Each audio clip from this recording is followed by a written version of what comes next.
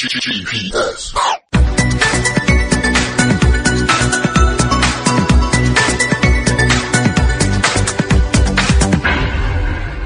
Chapter 26.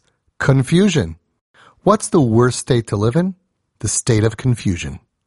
Reb Simcha Bunim of Pshischa said, a person must imagine that the Yetzer Hara is constantly standing right in front of him with an axe ready to chop off his head. And if you don't feel that way, that means he already did. Hashem created you on a much higher level than an animal. But somehow, sometimes, you can end up living like one anyway. You may find that regarding certain specific sins, thoughts, or actions, you are not just dealing with a typical desire that is pulling you to sin. Rather, you have reached a point that you have become completely meshubed, bound, addicted to these sins. How did this happen? The Nesiv Shalom says, Hakol mishum she'ein zu hiskabrus Yetzer Hara ba'alma, elahu hafach liyos meshubed legamri be'inyin zeh, ad she'eino shalat al atzmoi klal lehisnatek mihara. There has been a major shift within your mind. No longer are you overtaken by an external voice of temptation that is trying to convince you to go ahead and transgress the will of God. Rather, the sin infiltrated your very existence. And now you find yourself internally drawn to these sins. At this point, you are actually a slave. You lost the self-control to detach yourself from them. You are now meshubed, bound, addicted to them, and at their mercy, you work for them. Once you're trapped, you can't see clearly anymore. What is important seems silly, and what is silly seems important. Everything is blurry. Where is God? Where are the good things in your life? How come peace and tranquility elude you? How come you can't appreciate the good in your life? Sweet and sour. A person can become physically sick, and things that are sweet will taste sour to him, and sour or spoiled things will taste sweet to him. The Nesiv Shalom explains that in the very same way, one who no longer feels spiritual pleasure will seek out bitter pleasure, and it will seem sweet to him. Everything is turned around. Sweet, wonderful spirituality, like Torah, mitzvos, Shabbos, Yom Tov, tastes disgusting. Whereas vulgar, vile, disgusting, temporary, physical pleasures suddenly seem quite nice and sweet. You find yourself smack in the middle of a hostile takeover as you try to run from the power that is trying to take over your mind. The Nesiv Shalom says, "Umehai taima yesh inyanim misuyamim asher kol kama sheyehudi makabel al atzmai v'chayzeru makabel einay mayolai v'hu chayzer v'nichshal." This is why when it comes to these specific sins, even if you make a clear decision that you truly want to improve, your inner resolve and willpower are simply not strong enough, and you will continue to stumble over and over again. Your bechira, power to choose, is now irrelevant, because no matter what you choose, you can't follow through with it, since your addiction controls how you act.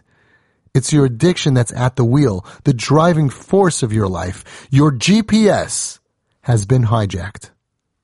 And there are many forms of chains that bind a person. There are chains that bind a person's ability to think, and then there are chains that bind a person's ability to feel. There are many different ways that a person becomes bound and gagged and completely meshubed to the forces of evil that surround him. When you follow your Yetzer Hara, the evil inclination, to think or perform averos, sins, that you already decided are wrong for your life, and that's not what you really want to do, and yet you still do it over and over, that shows you that you do not have the ability to control your own self. You may be living in a free country, however, you are not free. Your mind is chained down, bound, and controlled by outside influences that have infiltrated your mindset and have become who you are. Inside your conscience, you're suffering because you know that you've lost the ability to control your own self, and that hurts. Deep inside, you are full of incredible emotional pain. You have lost control over your own identity. And now you lack an identity. Who are you really? What do you truly stand for? Who is really in charge of making decisions for you? You know this is not the way you really want to live your life. You want to be better. Why can't you just grab hold of yourself and regain control over your own mind? You are down and out. And this is exactly where the Yetzer Hara, the evil inclination, wants you. It's bad enough that you're not going to Olam Haba, but you're not even enjoying Olam Hazeh. Let's bring an example to prove the point. Misguided. Shimmy was late, again, for a meeting. He had to be in Manhattan in 45 minutes. Okay, no problem. He jumped into his car and entered the address into his trusty GPS. Oh, no, not the book. The real one. You know, the other one. The one that people, whatever. You know what I mean.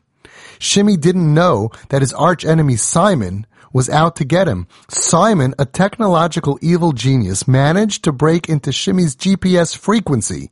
And now he was able to direct Shimmy in any way that he wanted. Shimmy got on his Bluetooth and partook in an important conference call while blindly following whatever his GPS told him. Turn left, turn right, turn right, turn left. Simon was having so much fun, making Shimmy go around and around. After 2 hours, Shimmy missed his appointment and found himself under the tracks in a dangerous neighborhood and out of gas. In the beginning, you utilized your free will to follow the external temptation. However, after continuing to choose this thought or action over and over, this external temptation slowly transformed itself into becoming an internal and integral part of your very being. It somehow became a part of who you are, and it became your natural way of thinking or acting. Eventually, you lost some, or most, well, and sometimes even all, of your God-given ability to choose right from wrong. You lost your free will. Looking back, you'll remember the days when you began your journey.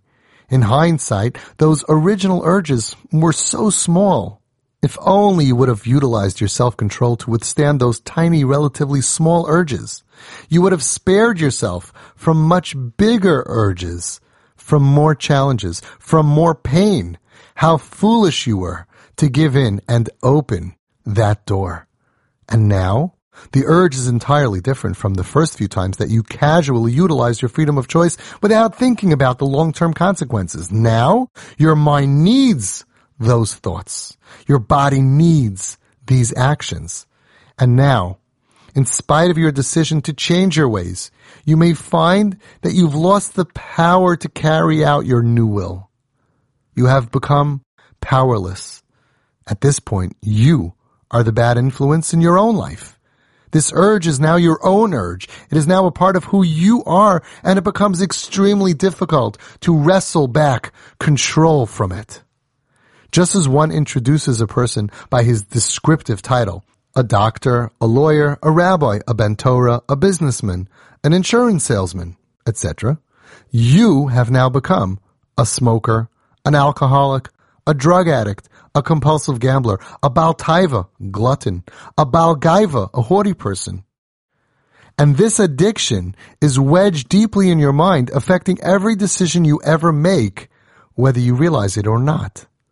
Once you are controlled by something other than your own intellectual sound mind, this outside influence, which is now inside your mind, will bring you new interests, opinions, and desires that you have no way to stop. You think and feel that this is the real you, and you forget that this is only you in captivity. Let's bring an example to prove the point. Real bad influence. Matti had a very pure Yiddish mind, and unclean thoughts were foreign to him. However, he spent a lot of time with Josh, who always told him unclean jokes and looked at life through a filthy lens. After a while, Matti didn't need to hear these jokes from Josh, for his own mind produced them for himself. Once this crooked mindset becomes the starting point of your own internal thought process, you will base all of your decisions on top of this warped and crooked foundation. At this point, you will use all of your God-given intelligence, wisdom, and logic to defend crooked ideals and false concepts. Your internal calculator is broken, and you are living a completely false life. A cocktail of confusion. The Zohar HaKadosh says something fascinating. Oisius harishonos shel Balak uBilam heim Bilbul, va'achronos heim Amalek. Ki zeh gam klipas Amalek lahachnes es ha'adam bebilbul hadas she'al yidei zeh hu kuloi biyad hayetzer hara. The first two letters of the names Balak and Bilam create the word Bilbul, which means confusion, and the last two letters of their names create the word Amalek, which represents everything that is against what Yiddishkeit is all about. Authentic Yiddishkeit understands that the biggest threat to a Jew's spiritual well-being is confusion. For once in a state of confusion, you are completely in the Yetzer Hara's clutches.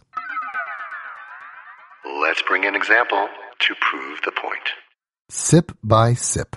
At 30 years old, Ruby did not expect to pick up any addictions. He always enjoyed a l'chaim here and there, and he never drank too much, and usually never even drank during the week. As he went through some difficult times, he began to take a shot after Shacharis, just to get the day going. He found that after work, he was very tense, and so he started to take a shot, or 3, when he got home. He felt that it was simply the best way to deal with the children, since he needed to be more patient with them. After a few months, he found himself finding more good reasons, to take a shot here and there throughout the day. Like if a good thing happened, or if a stressful situation happened, or if nothing happened at all. Slowly but surely, the dependency crept up on him and he became a full-fledged alcoholic. Looking back, he realized that each one of his friendly shots that he happily welcomed into his life were actually all in on this scheme the whole time. Each little individual weak shot that of course he could have chosen not to take, they gathered together. They were all part of this coup d'etat, and now they all ganged up on him and took over his own mind and destroyed his self-control. He is now completely at their mercy. What was once a simple, easy decision, like not to do certain acts, not to think certain thoughts, not to look at certain things, not to drink certain things, not to smoke certain things, now requires an incredible commitment of TME, time, money, and effort, to get the assistance you need because you lost control over your own mind. Each time that you do not successfully maintain control over yourself, your future ability to control yourself fades away. At this point, regarding these specific thoughts or actions, you are no different from any addict who lost control of his life. Once you lost the ability to control yourself and make the decisions that you want to make, you became a split personality. It used to be that once you made a decision about what is best for you, you were able to follow through with it. Meaning, if you came to the conclusion that something was bad for you, you were able to stop doing it. If you came to the conclusion that something was good for you, then you were able to make a commitment to start doing it. Life was so simple in those days. But now, things have changed quite a bit. You may decide what is right for you from an intellectual or moral standpoint, but there is another part of you that is the really part of you that is in control of you. And that's the part that is controlling what you actually end up doing. This evil part of you does not even allow you to follow through with your commitments and resolutions. We're not talking about things that other people want you to do. We're talking about things that you yourself want to do.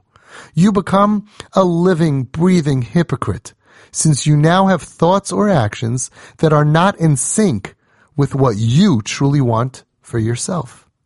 You will find yourself confused, thinking, hey, didn't I already decide to do this good thing? Why am I not doing it? Hey, didn't I already decide that I should have these good thoughts? Why am I not following through? Hey, didn't I already come to the conclusion that I don't want to do these bad things? I don't want to hang out with those people. I don't want to do, all the different things. Hey, didn't I already decide not to have these kinds of bad thoughts? What happened after my decision? Who's really in control here? Let's bring an example to prove the point. Itchy Yitzy. Mosquitoes bit poor Yitzy all over his face, and it was itching him like crazy. He knew that the best thing for him would be to hold back on the urge to scratch, and he tried so hard not to. But then he just couldn't hold himself back anymore, and he lost control. He scratched, and boy, did it feel good. He thought that he really fixed his problem. But only one short minute later, that same crazy itch returned, with a vengeance. Yitzy clearly understood that giving in to the urge to scratch only helps for a really short amount of time, and that makes his situation even worse than it was before. And yet, all day, he kept finding himself scratching away. His good friend told him, Yitzy, if you just don't give in to the urge to scratch, in a few days this will all be history. But Yitzy couldn't control himself. He kept scratching. It kept itching. He scratched more. It itched more. Scratch it, scratch it, scratch itch. 2 days later, his face was a mess. His scratching caused the bites to bleed. Then his skin became infected, and he had to buy all kinds of anti-infection creams. After about a week, scabs began to form. That was the good news. But then here's the bad news. Because if you think that the original irritation was itchy, boy, oh boy, were these itchy scabs itchy. Yitzy, now known as Itchy, just couldn't control himself, and he kept scratching off the scabs, preventing the healing process from completing, and thus he entered what we call a vicious cycle.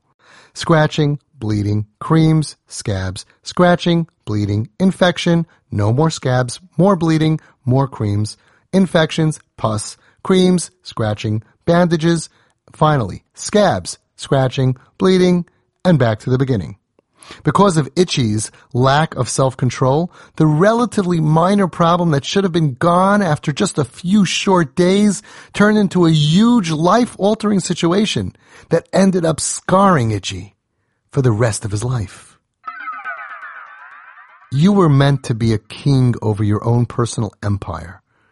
However, the outside influence that you yourself happily invited into your own castle orchestrated a hostile takeover and demoted you to not having any influence in determining your final destination. This out-of-control behavior, or addiction, rips you up inside and causes inner turmoil and deep emotional pain, and it destroys the quality of your life. Now you find yourself being bossed around by external corrupt and immoral ideas that are now sitting in your executive chair in the penthouse suite of your mind. Let's bring an example to prove the point. Overnight nightmare.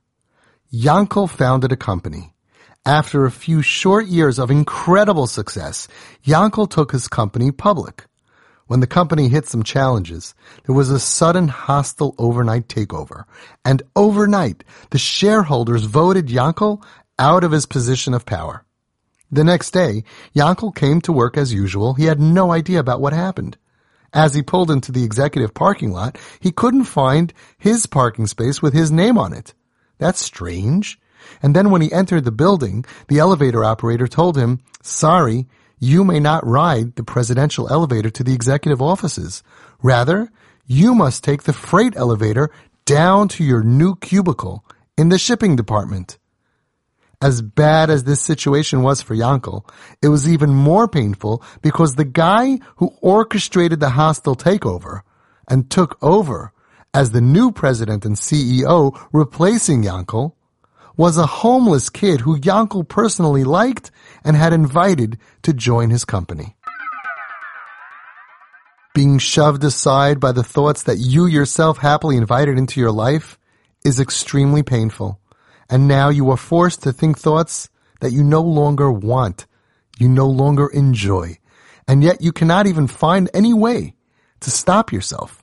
You are your own worst enemy. Ultimately, the worst condition for a human being is to lose the control over his own mind. For if you are not controlling yourself, then in what way are you better than any animal? And this is the problem with sinning over and over. The Gemara says, the Amar Rav Huna, Kivin she'avar adam avera v'shanaba, when a person sins and then repeats the sin over and over, hutrulai, it's permissible for him. The Gemara asks, really? Hutrulai sakadatach? Does it really become permissible and okay for him to do that sin? The Gemara explains no. Elanasis lai keheter.